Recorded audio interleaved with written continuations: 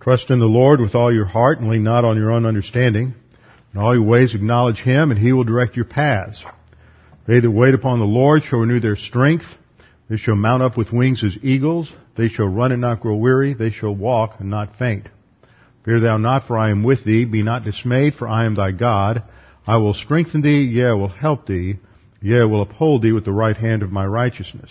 Be anxious for nothing, but in everything, by prayer and supplication with thanksgiving, let your requests be made known unto God, and the peace of God, which surpasses all comprehension, shall defend your hearts and minds in Christ Jesus. Thou wilt keep him in perfect peace, whose mind is stayed on thee, because he trusteth in thee. For the grass withers and the flower fades, but the word of our God shall stand forever. Before we begin our study this morning, let's have a few moments of silent prayer to give you the opportunity to use 1 John 1:9 if necessary, and then I will open in prayer. Let's pray.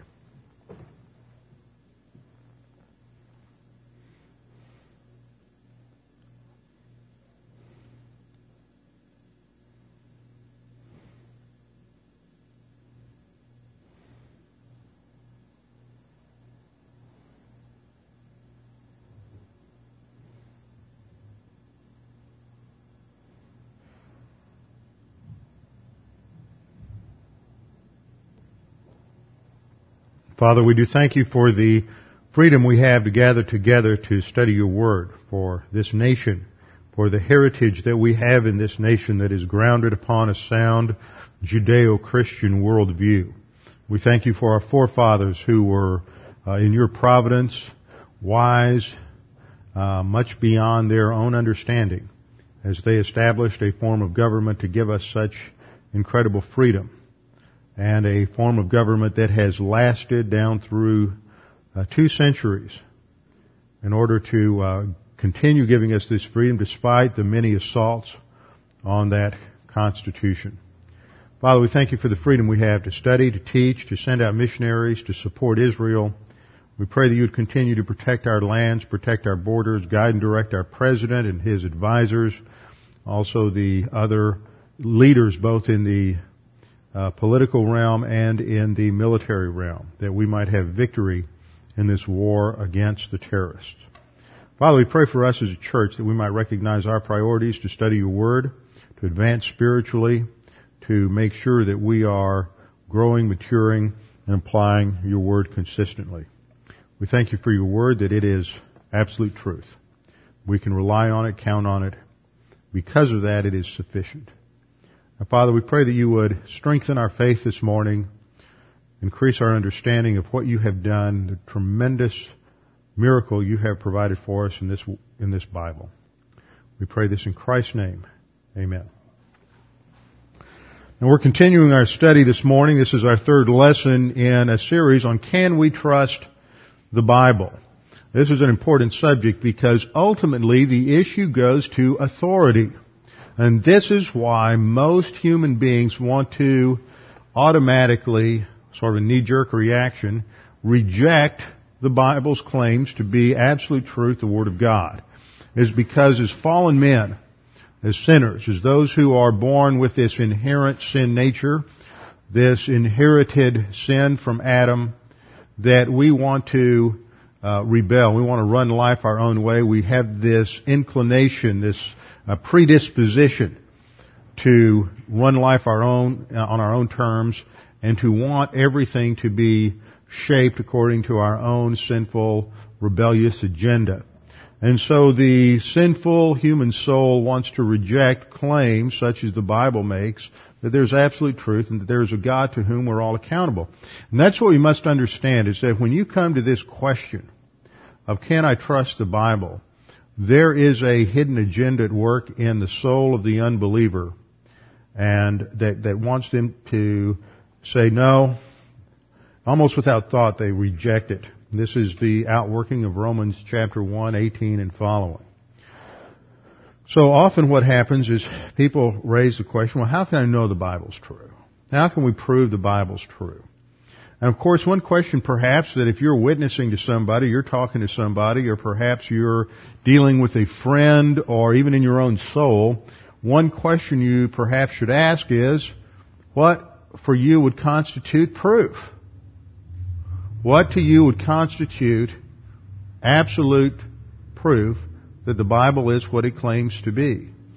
And in many cases, the answer you would get from somebody, especially if they're being intellectually honest, is that they would establish some sort of criterion that would either be unreasonable or it would be invalid. Let me show you what I mean by that.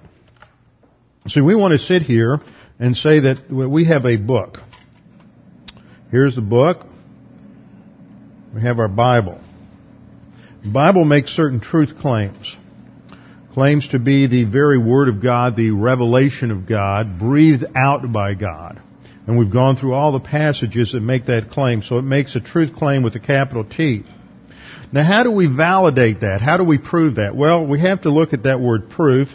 And you have various ways in which we prove things in society. You have rational proofs. You have scientific proofs in the laboratory where you can demonstrate something. And those proofs are proofs of empiricism. So let me put a block up here with an E in it for empiricism. And empiricism would include some sort of scientific proof, might include a historical proof, but in some sense what you're relying on here is some sort of visual, reliable, and because we have this predisposition towards science, repeatable. See, science is really based on laws that are considered valid because they're repeatable. This is one reason why evolution is false, is because you can't repeat it. You can't demonstrate it in the laboratory. You can't demonstrate it in the classroom. It's simply a hypothesis, a theory. So you have an empirical option. Then, second block we'll put up here, we'll put an R in the middle, and this is a rational block. And in a rational block, you're going to say something is appeal to logic and appear to that which seems to your mind to fit the canons of reason or rationalism. It's like having trouble writing on this plastic. Reason. Or, in some sense, what people want to do is say, okay, I have a concept of truth, so we'll put a T up here. Let's make that a small t. I have a concept of truth, and somehow the Bible has to conform to this preconceived notion of truth, this preconceived notion of logic or reason, or this preconceived notion of empirical proof. Well, what have you done? You have said that there is a standard, a criterion that is above and beyond the Bible, to which the Bible must accord. That the Bible must fit with this higher authority in order to demonstrate its own truth claims. However, this is a self-defeating position. It's inconsistent because if the Bible claims to be truth and the revelation of the God who is absolute truth, remember Jesus said, I am the way, I am the truth. So God doesn't fit some standard of truth. Over here, let's draw, this is the essence box, and we know that God's sovereign, righteous, just, love, eternal, omniscient, omnipotent, omnipresent, immutable, and V for veracity. He is truth. There is not some sort of external standard of truth to which God conforms. God says, I am truth. He is the standard. He is righteousness. He doesn't conform to some external abstract concept of morality. He is. Who He is and His character defines truth, defines morality, defines what righteousness is. Righteousness isn't some abstract value system that we develop through our frame of reference. Righteousness is what God's character is. So you start there. So if we start with some sort of claim that we can prove the Bible through empiricism, rationalism, or some sort of abstract truth principle, then we're saying that God, ultimately what you're saying in that position is that God is under some higher abstract principle. And if you start from that framework, you're going to get into trouble because you've elevated some element in creation. Science, history, visual, empirical data, logic, reason, or some just abstract principle of truth. You've elevated that over God. What have you done?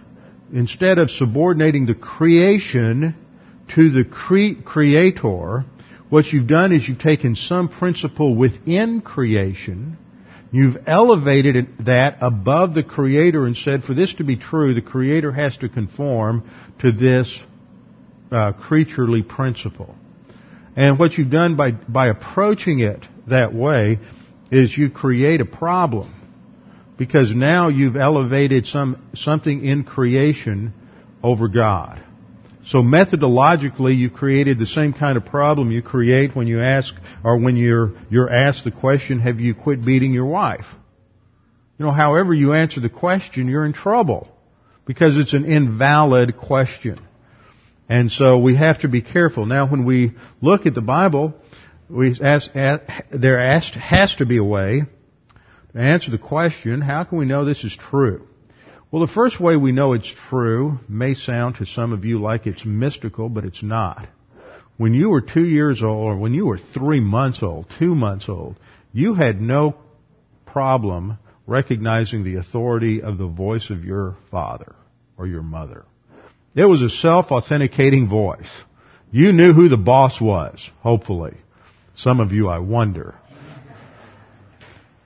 But see, if God is who He claims to be, who the Bible claims He is, and He is the Creator of all things, and we are created in His image and likeness, then that means that when God speaks, man, the creature, hears Him. Despite his fallen nature, man has God consciousness. Now, just because man says there is no God and he hasn't spoken doesn't mean that God's voice hasn't resonated with truth within his soul. It just means he is suppressing the truth by means of unrighteousness, which is what we've studied in Romans chapter 1. This is the predisposition of the fallen nature, is to deny that voice has authority. So, the first way we know that the Word of God is God's Word is because it comes reverberating in our soul with the authority of God. We know it, whether we want to admit it or not, or whether we accept it or not. When God speaks, we know it's God. It's called the self-authenticating revelation of God. He doesn't need to appeal to some higher principle, some higher authority to establish His truthfulness and His authority. It is embedded within His very voice because He is the Creator. And because of that, we know that when the Bible makes certain claims, that they can be confirmed or validated. Notice how I'm being careful with the words here. Not proven, because that's a word that's often overloaded with various nuances that we don't want to get into. But if the Bible makes certain claims, then there are going to be confirmatory evidences that demonstrate the veracity of those claims. And if the Bible makes certain claims about in history, because all doctrines are embedded in history, then when we get into a study of history or the remains of history, which is the study of archaeology, when we get into that, we're going to discover that what we find fits the picture, the scenario that the Bible paints of those cultures, those people, those situations in ancient times. We don't have to have evidence from an ancient time that specifically mentions Abraham, son of Terah. We don't have to have specific things that we find outside the Bible that mention these events or these people. That would be nice. That would be a higher level of confirmation. But what we have in the Bible, in archaeology, is often a picture that comports of the ancient world that fits with the Bible. Now, sometimes we find specific things that relate to some event in the Scripture, and so we know that from history that gives us a more specific validation. But the other thing that we find in archaeology, as I pointed out last time in a statement from Nelson Gluck, who is sort of the father of a biblical or modern biblical archaeology. He was a Jewish archaeologist, not a Christian, not necessarily even a conservative. But he made the statement many times that he never found anything in all of his archaeological discoveries that contradicted the Bible. And what you have on the other side is the claim from various liberals, from liberal theology. And I pointed out last time that there are two presuppositions to liberal theology. One is that we're living in a closed system. That means God doesn't enter in. Their presupposition is God can't speak to man. Even if He did, we couldn't hear it, we couldn't know it. So presuppositionally, they reject the whole notion that the Bible could be what it claims to be because, as far as their thinking is concerned, that's impossible. And what goes along with that presupposition is a denial of anything supernatural taking place. So from the very beginning, liberal theology approaches the data from the assumption that it can't be it can be any number of things, but it can't be what Christians or the Bible claim it to be. That's automatically excluded. Christians, of course, will come from a viewpoint that it is possible. We haven't excluded part of the data. We don't necessarily come to the text saying it is what it claims to be. After you're a believer and you've studied and you've grown and matured, you may come to that conclusion. And that may be your presupposition. But for many, they come to the text recognizing that it presents valid historical data. It's important to recognize, as we closed out last time, to show that history cannot be divorced from the truth of Scripture. In contrast to, for example, in Mormonism. Mormonism claims that there's this entire race of people that inhabited the Western Hemisphere and that after the Ascension, Jesus appeared to them and the angel Moroni was related to them. There was this whole group of white-skinned people who lived in North America and had this enormous civilization. And they have recognized that Mormonism is based on certain historical claims. So they have to prove that. They have to find some evidence of that. Interestingly enough, the largest archaeological department at a university in this country is at Brigham Young. But they've never found one thing to validate any claims made in the Book of Mormon. Not one shred of archaeological or historical validation. Whereas the Bible has thousands and thousands and thousands of things, and one thing we've seen is that liberals have frequently had mud on their face for the last 200 years because they make these claims that, the Bible couldn't be what it claims to be because it talks about Moses writing in the 14th century, and I pointed out last time that in the 1840s they thought writing came much later than that.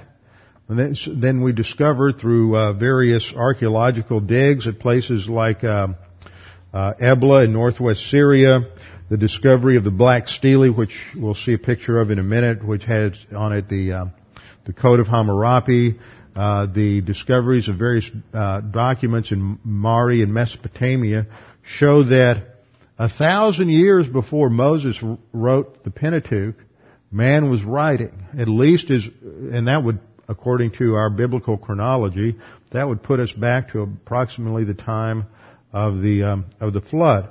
And we would believe as Christians that man was writing probably all the way back to the Garden of Eden. So archaeology has confirmed that this is clearly possible, whereas liberal theology, based on their anti-supernatural bias, was claiming that these things couldn't have happened. And they built whole theories denying Mosaic authorship built on these kinds of invalid assumptions. Now, Jesus makes it clear in John 3:12 that there is a relationship between earthly things and heavenly things. He said to Nicodemus, if I told you of earthly things and you do not believe, how will you believe if I tell you heavenly things? See, you can't divorce spiritual truth from space-time reality. Doesn't matter what Ted Kennedy said. His famous statement that, he wouldn't trust a politician who let his religion affect his political decisions. This is where you see the correlation between religious liberalism and political liberalism. There's ultimately this elevation of man on the throne and a denial that there is a real relationship and a reality relationship between what the Bible teaches and everyday life. And Jesus says, it makes this connection. If we don't believe the historical things that the Bible mentions, things that we can verify and validate, such as the existence of the Hittites, the existence of Egypt, the various people groups mentioned in the Old Testament, if we can't trust just the things that we could validate, then how can we believe what he says about spiritual things that we can't validate? So there is a connection. The truth of Scripture is embedded in historical reality. And this is why many liberals hope that something will be found, something will be discovered that would invalidate the Bible. But nothing ever has. In fact, discovery after discovery after discovery, as we'll see, has validated the Bible. Another passage which indicates the same thing, it takes place in Mark chapter 2. Jesus heals the paralytic. And he says to the paralytic, before he healed him, "Son, your sins are forgiven you." And the Pharisees react, and the scribes were sitting there and reasoning in their hearts, "Why does this man speak blasphemies like this? Who can forgive sins but God alone?"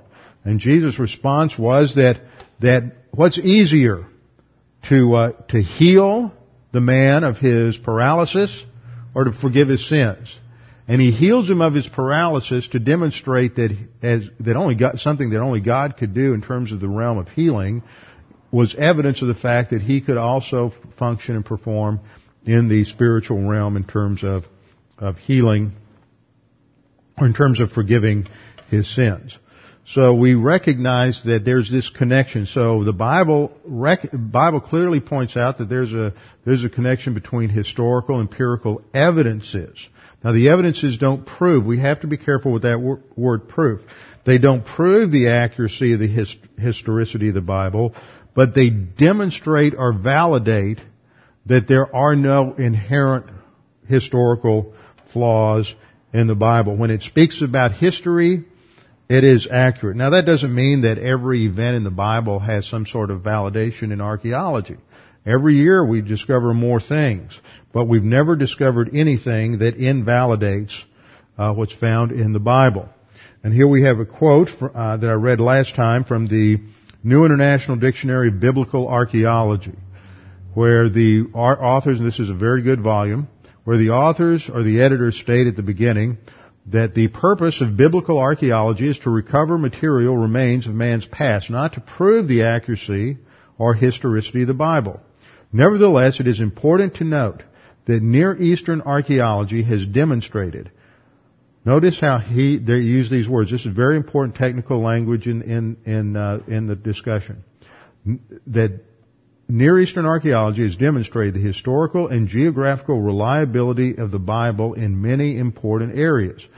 By clarifying the objectivity and factual accuracy of biblical authors, archaeology also helps correct the view that the Bible is avowedly partisan and subjective. See, that's the claim of 19th century liberals, that this is a subjective book recording just man's religious experiences, his own impressions of God. And you go down the street here to the Congregational Church, or you go down to the Methodist Church, or most of the Catholic churches, or most Presbyterian churches, most of the mainline denominations, and this is their underlying presupposition, is that the Bible is an objective revelation. It is subjective, the subjective record of man's experiences with something they call God. The writers of the New International Dictionary of Biblical Archaeology conclude it is now known, for instance, that along with the Hittites, Hebrew scribes were the best historians in the entire ancient Near East, despite contrary propaganda that emerged from Assyria, Egypt, and elsewhere. And what's part of that propaganda? I mean, how many times in a history class you may have heard that Herodotus, the Greek historian, was the father of history? Well, he's not. He doesn't write until the 5th century BC, or actually, 5th century or 4th century BC. And here we have the Bible recording history at least 1,000 years earlier. So, you didn't know how brainwashed you were by the pagan education system.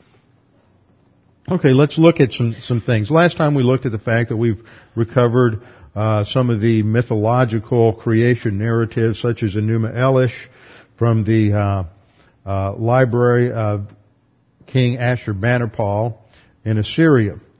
Along with Enuma Elish, they also discovered a creation epic that identified 6 days of creation and 1 day of rest. So we have that. It's not absolute confirmation. Then we have the Tower of Babel. And we have various ziggurats that have been discovered. Here's a model of one. That's not, you can't see the picture very well here. But this, we sort of joke about this a little bit, but see, the rebellious, anti-God liberal, on the one hand denies the historicity of the Tower of Babel, but then on the other hand, when they construct the Parliament building for the EU, its architecture is based on the unfinished Tower of Babel. And this is clearly seen. You can see it in the tower in the back here. It is not complete. It sort of spirals up, but it is incomplete. And that is intentionally designed that way based on the Tower of Babel. So, well, on the one hand, modern man rejects the Bible. On the other hand, he continues to fulfill the Bible's prophecies. Here's a picture of the Black Stele, which contained the Code of Hammurabi. It was written in cuneiform about 300 years prior to the time that Moses wrote about 300 years prior to the time Moses wrote the law. In fact, this was discovered in 1902 by Jacques de Morgan at Susa, which is down in Persia, was the capital of Persia at the time of, one of the capitals at the time of Esther. And it had been carried down there by Elamite raiders in the ancient world. So there are many parallels between the laws in the Code of Hammurabi and the law code in Moses, which once again just shows that the law code, the Mosaic law code, fits within a historical context, and it is not something that was radically unusual for that day and time. It fits the time and the place in which it claims to have been written. Another piece of evidence has to do with Sodom and Gomorrah. Now we know from the Bible where Sodom and Gomorrah are located. They were the cities of the plains. This was some of the most beautiful territory in all of Israel. So beautiful that when Abraham gave his nephew Lot an option as to where he wanted to settle, because they were having problems between the men who worked for Lot and the men who worked for Abraham, and they were developing some inordinate competition between the two groups. So Abraham said, well, we need to have peace between your people and my people. So y'all take a choice. You take your part of the land. Where do you want to settle? And where do we want to settle? And we will put you can have the land that you want. So he chose the most beautiful, well-watered area, which was Sodom and Gomorrah. Now here's a modern picture of the archaeological discovery of a city near the Arabic settlement called Bab ed-Dra. That's spelled B-A-B, second one lowercase e-d, and then the third is capital D-H. R-A, Bab ed-Dra. And it's anything but beautiful. It's anything but well-watered today. It is in the area towards the north of the Dead Sea. Now, we would think that if the Bible claims that there was this tremendous destruction of Sodom and Gomorrah, that we would be able to go to there and find those cities and see the remains. And Philo, who was a Jewish Hellenist, who lived about a century before Christ, wrote that in his day, evidence of the destruction of Sodom and Gomorrah could still be seen. And in the early 20th century, several attempts were made to locate the cities and to find the remains. And William F. Albright, who was the head of the archaeological department at Johns Hopkins University and is considered the dean of American archaeologists, no conservative. In fact, he expected to disprove the Bible through archaeology, but again, just like Nelson Gluck, he had to admit that he never found one thing that contradicted the pictures of ancient civilizations that were given in the Bible. And Albright went to the area of the Dead Sea. He believed that the cities of the plains, of Sodom and Gomorrah and the other cities, were under the water. But he didn't have the equipment to carry out that kind of exploration. This was in the 30s, the 40s, and the 50s. In 1960, a man named Ralph Bainey explored the seafloor of the Dead Sea, and he discovered the remains of trees that were still standing in a growth position at a depth of 23 feet, but no cities. Albright also discovered remains of various structures along the eastern shore of the Transjordan, on the kind of the eastern to northeastern shore of the Dead Sea. This area is known in the Arabic as Bab ed-Dra. And what they discovered was remains of a strongly fortified and extensively populated settlement. There were walled buildings. There was evidence of an extensive open-air settlement. There were houses. There were numerous cemeteries and scattered artifacts. All of these are signs that a large population had once inhabited this area. Large cemeteries indicate a large population.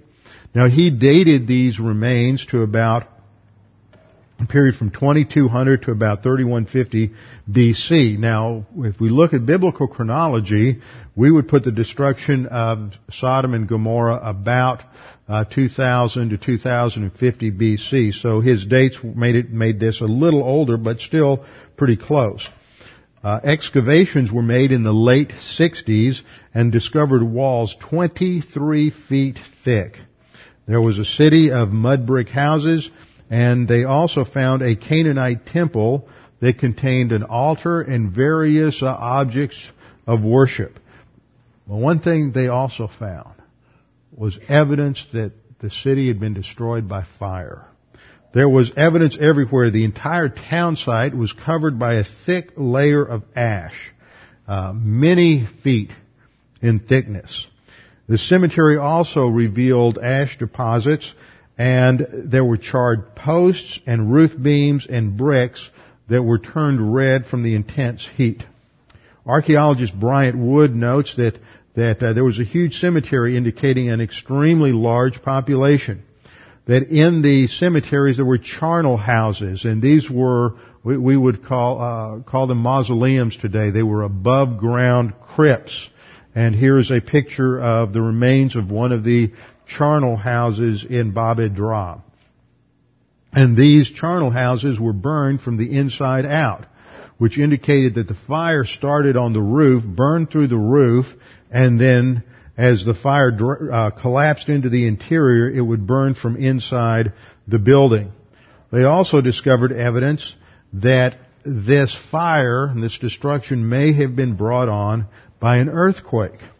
Now, back in the 1920s, a geologist named Frederick Clapp had noted that there were in this area abundant deposits of asphalt, petroleum, and natural gas.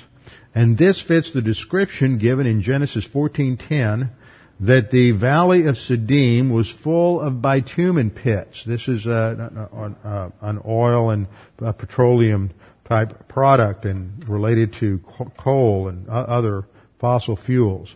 And an earthquake could release these gases into the air, which then could be ignited through an electrical storm, and the entire area would just burn up. And this fits the picture given in passages such as Genesis 19:24.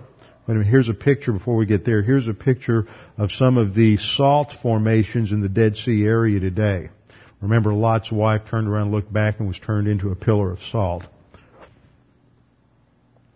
Genesis 19:24, we have the description, the Lord rained brimstone and fire on Sodom and Gomorrah from the Lord out of the heavens.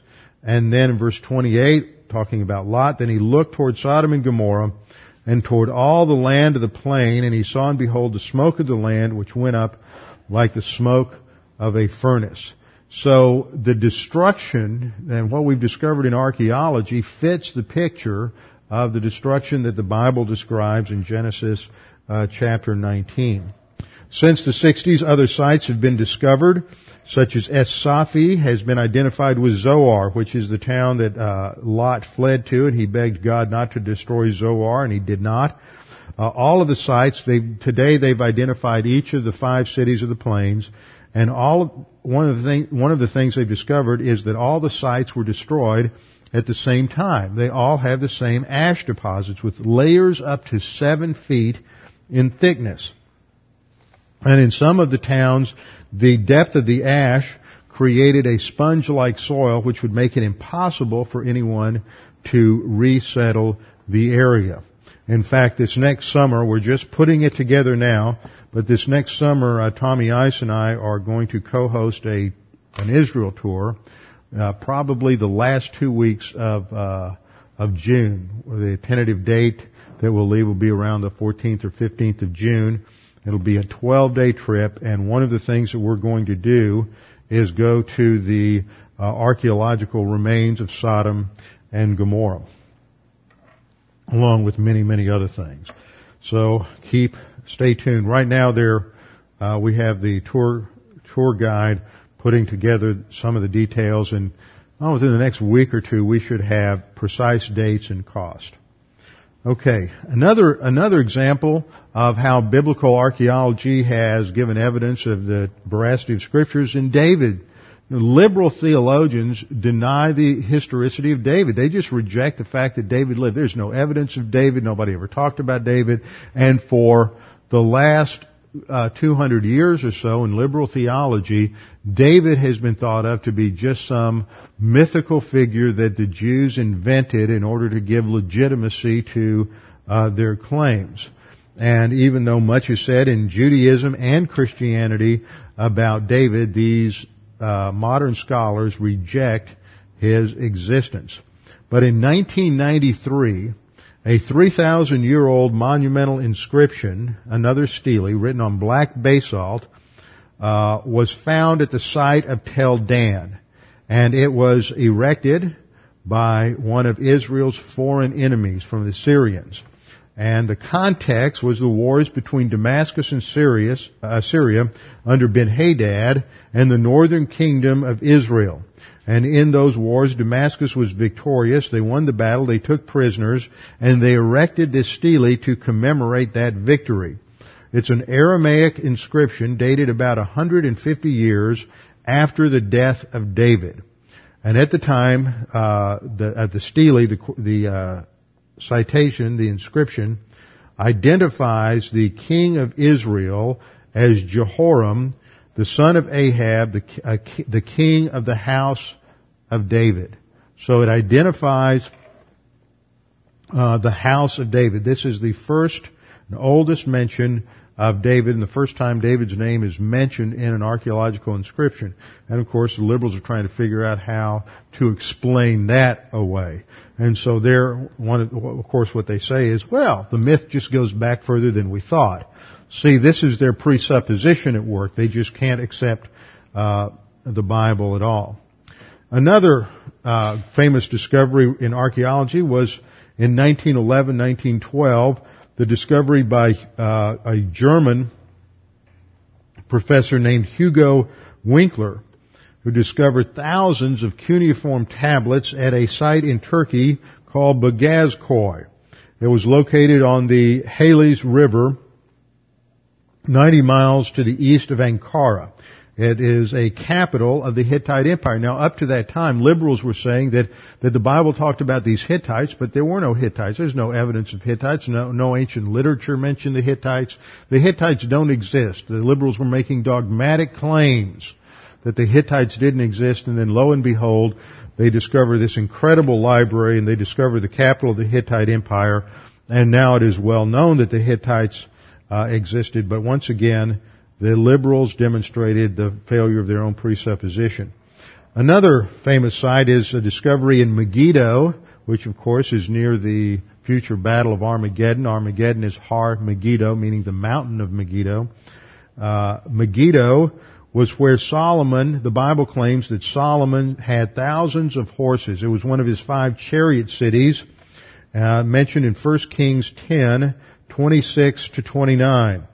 And archaeologists have discovered the stables there, and that the stables there had thousands of stalls for the horses.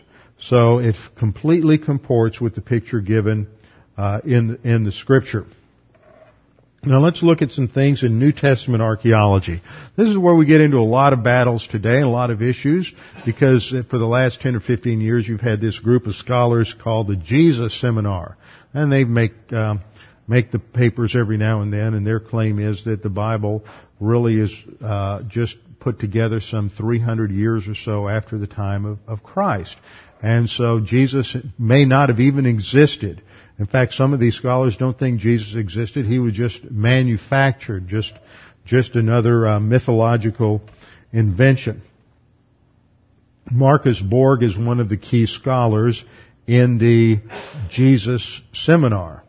And he states, quote, "The truth of Easter does not depend on whether there really was an empty tomb." See, how many times have I told you that just because you prove there's a resurrection, historical evidence, just because you prove the tomb is empty doesn't mean you've done anything. See, the fallen pagan mind just wants to twist and reshape that and say, great, there's an empty tomb. Jesus rose from the dead. Big deal. That doesn't prove anything. So you can't appeal to history or to science or to anything to prove the Bible. Because the issue ultimately isn't reason. These people aren't rejecting the Bible because it's irrational, because it's ahistorical, because it's not scientific. They reject it because if the Bible's true, they have to submit to an authoritative sovereign God. It's a spiritual problem. So when you're witnessing to somebody, don't ever feel as if you are somehow intellectually incapable. You don't know enough. You can't answer all their questions. The problem isn't intellectual. You're not going to convince them through reason. You have to just explain the gospel. Make sure you make it clear the Holy Spirit's the one who drives it home. But here's a scholar who makes this statement. The truth, quote, "The truth of Easter does not depend on whether there really was an empty tomb. It is because Jesus is known as a living reality that we take Easter stories seriously, not the other way around. In other words, it is our belief in this living Jesus that gives validity to Easter, not the fact that there was a resurrected living Christ that gives meaning to Easter the other way around. They have it just completely backward. And he says, and taking them seriously, that is the Easter stories, he says, need not mean taking them literally. See, this is the problem. You totally divorce what you believe from historical reality. You can believe anything. Who cares if it's rational? Who cares if it's historical? Who cares if it fits the evidence? You just believe whatever you want to believe. This is another way in which religious liberalism fits in with political liberalism. It doesn't live in the realm of reality.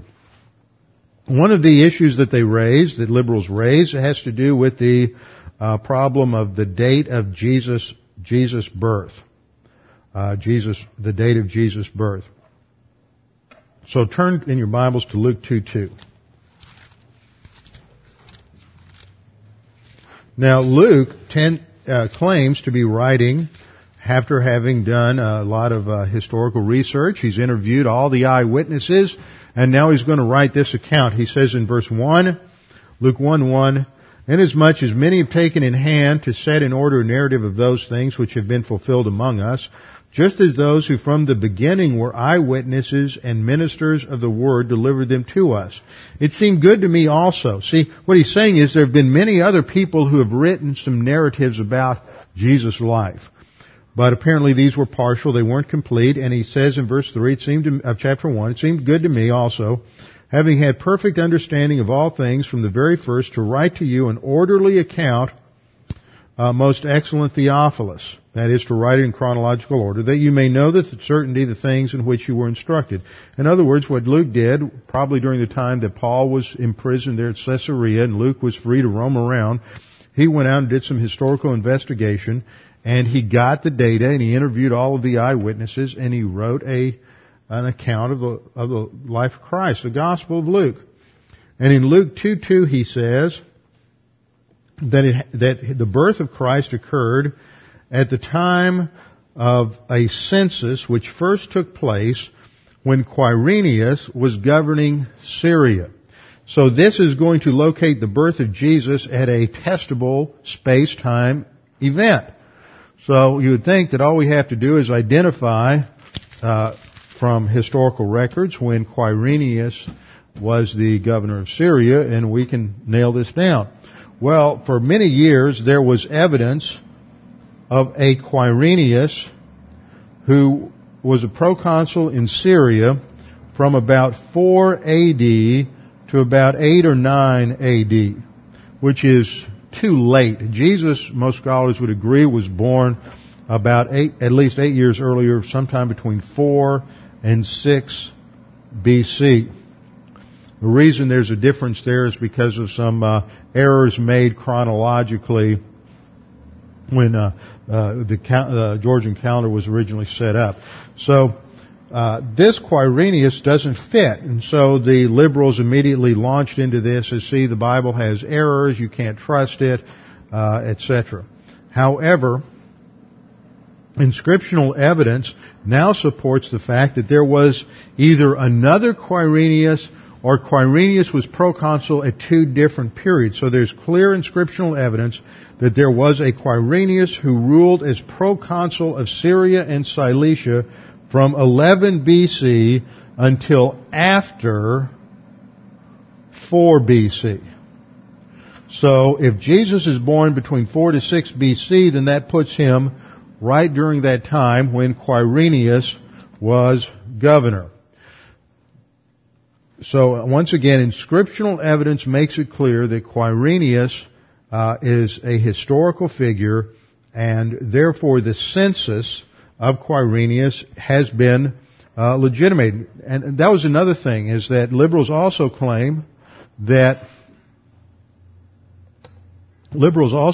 don't know why it keeps doing that.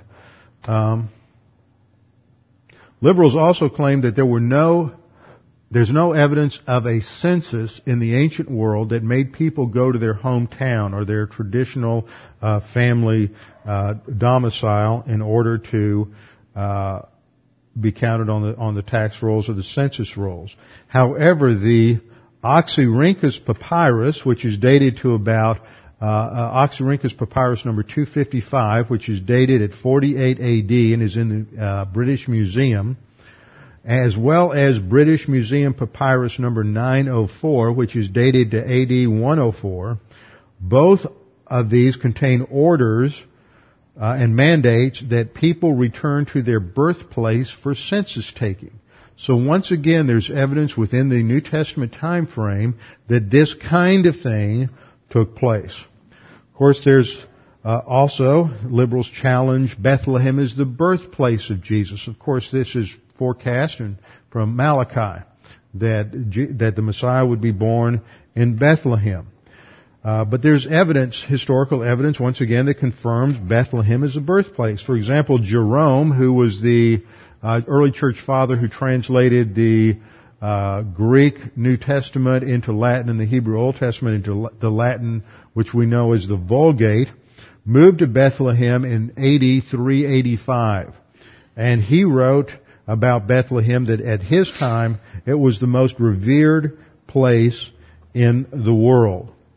Another writer, Paulinus of Nola, said that the Roman Emperor Hadrian, who lived or ruled from 117 to 138 AD, so he's just a few years after the close of the New Testament canon, that Hadrian, who was anti-Christian, had a grove of trees planted in Bethlehem at the site that Jesus was allegedly born. He had a grove of trees planted there for the worship of Adonis in order to specifically profane the site where Jesus was born.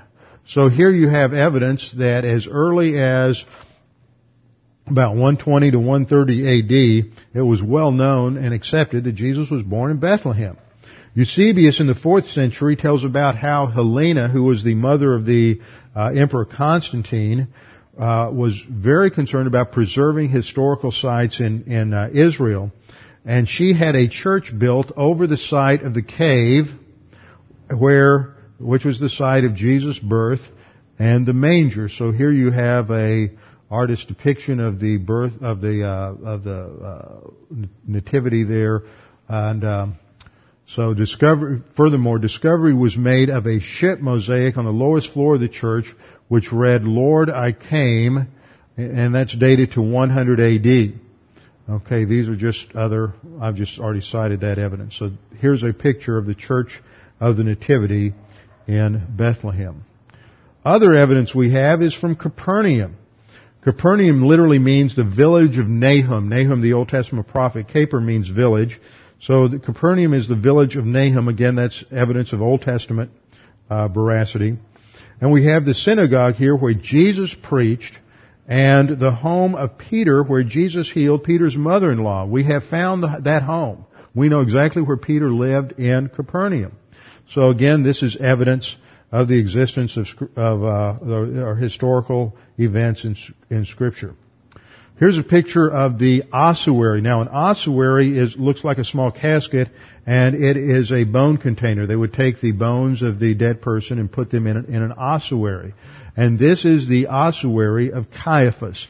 And what you have up here is the Hebrew of the inscription on the ossuary that this is Caiaphas. Caiaphas was the high priest who condemned Jesus. So here you have another ossuary. This is the one of Caiaphas, and this is the inscription over here on the right, on the end of the ossuary. And then we also have evidence of Pilate and his existence. For many years it was denied that Pilate actually existed, that once again that was made up. That was the claim of the liberals.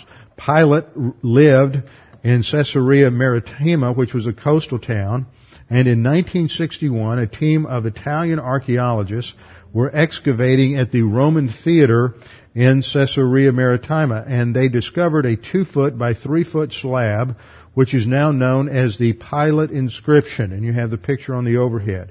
It was written to commemorate Pilate's construction and dedication of a Tiberium, that is, a temple that was constructed for the worship of Tiberius Caesar, the Roman emperor during the time that Pilate was governor over Judea. And the Latin inscription gives the name as Pontius Pilate, and this stone was later used in the construction of another building, of a Roman theater. So this gives historical evidence that Pontius Pilate was alive and well and was a governor of Judea, as it's stated in Luke 3:1. Furthermore, we also have evidence of a crucifixion. This is from a period some 30 or 40 years after the crucifixion of Christ, and what was discovered was a heel with a 7-inch long nail through it, and it was still attached to a piece of wood. And here's a picture of this heel bone with a nail sticking through it. And up to that point, up to 1968, there was no evidence of a crucified person in Israel. And so the liberals once again were claiming that, there's no evidence that there was crucifixion in Israel, therefore this couldn't have happened. But this reveals the historicity and shows how horrible crucifixion was. And in this artist's depiction, you see how the feet were nailed to the cross.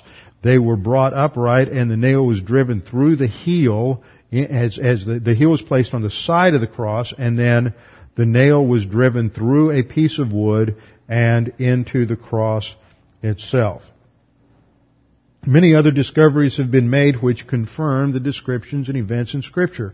For example, the Pool of Bethesda, with its 5 porticos mentioned in John 5:2, has been discovered.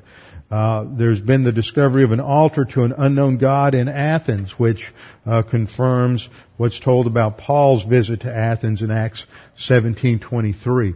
So biblical archaeology demonstrates that the Bible is consistent with what we know of historically. There's never been a contradiction. Now, next time we're going to look at some internal evidence of Scripture.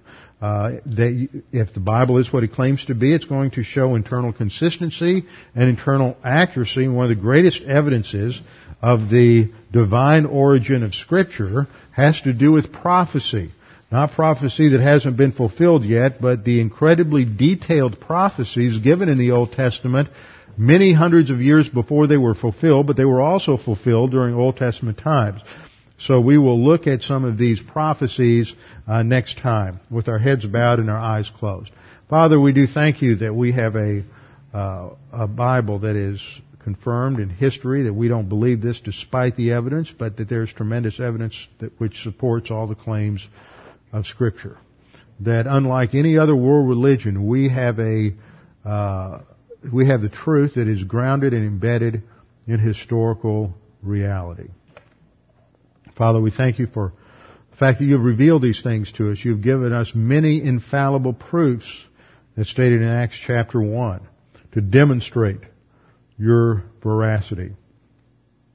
We thank you above all for our salvation, that you have loved us enough to send your Son to die on the cross for our sins. Father, we pray that if there's anyone here this morning that's unsure of their salvation or uncertain of their eternal destiny, that they would take this opportunity to make that sure and certain. All you need do is simply believe that Jesus died for you, that He died on the cross, paid the penalty for your sins, and that when you believe that, you are instantly regenerated, born again. You receive the imputation of perfect righteousness and declared righteous, and you can never lose that. You will have eternal life. Father, we thank you for these things and pray that we would be challenged by the things we studied this morning. We pray this in Christ's name. Amen.